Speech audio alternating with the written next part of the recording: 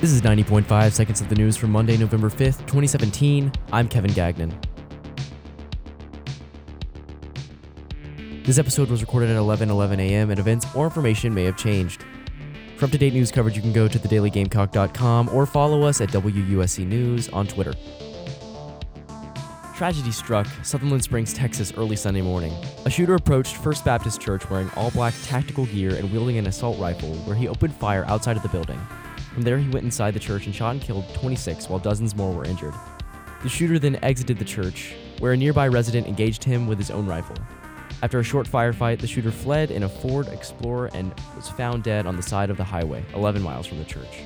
The total number of casualties make up for around 15% of the population of Sutherland Springs, according to local reports. Our thoughts and prayers go out to the victims of this tragedy. Over the weekend, millions of documents were released linking offshore financial bookings to hundreds of politicians spanning from the Trump administration to the Queen of England. These reports, now called the Paradise Papers, show the lengths at which many companies and politicians go through to evade expensive tax laws. What most of this shows is just how widespread this form of tax evasion is among wealthy politicians and business owners. A woman was struck and killed early Monday morning in Starr, South Carolina.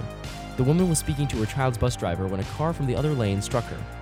Police say that weather may have played a significant role in the crash, but they are reviewing tape from the bus to see if any laws were broken in relation to this incident.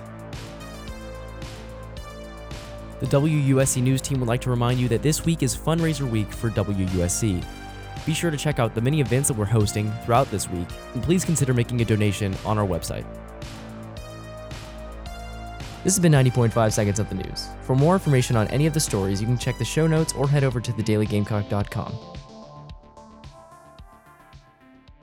Also, one last thing, 90.5 Seconds of the News is on iTunes and SoundCloud.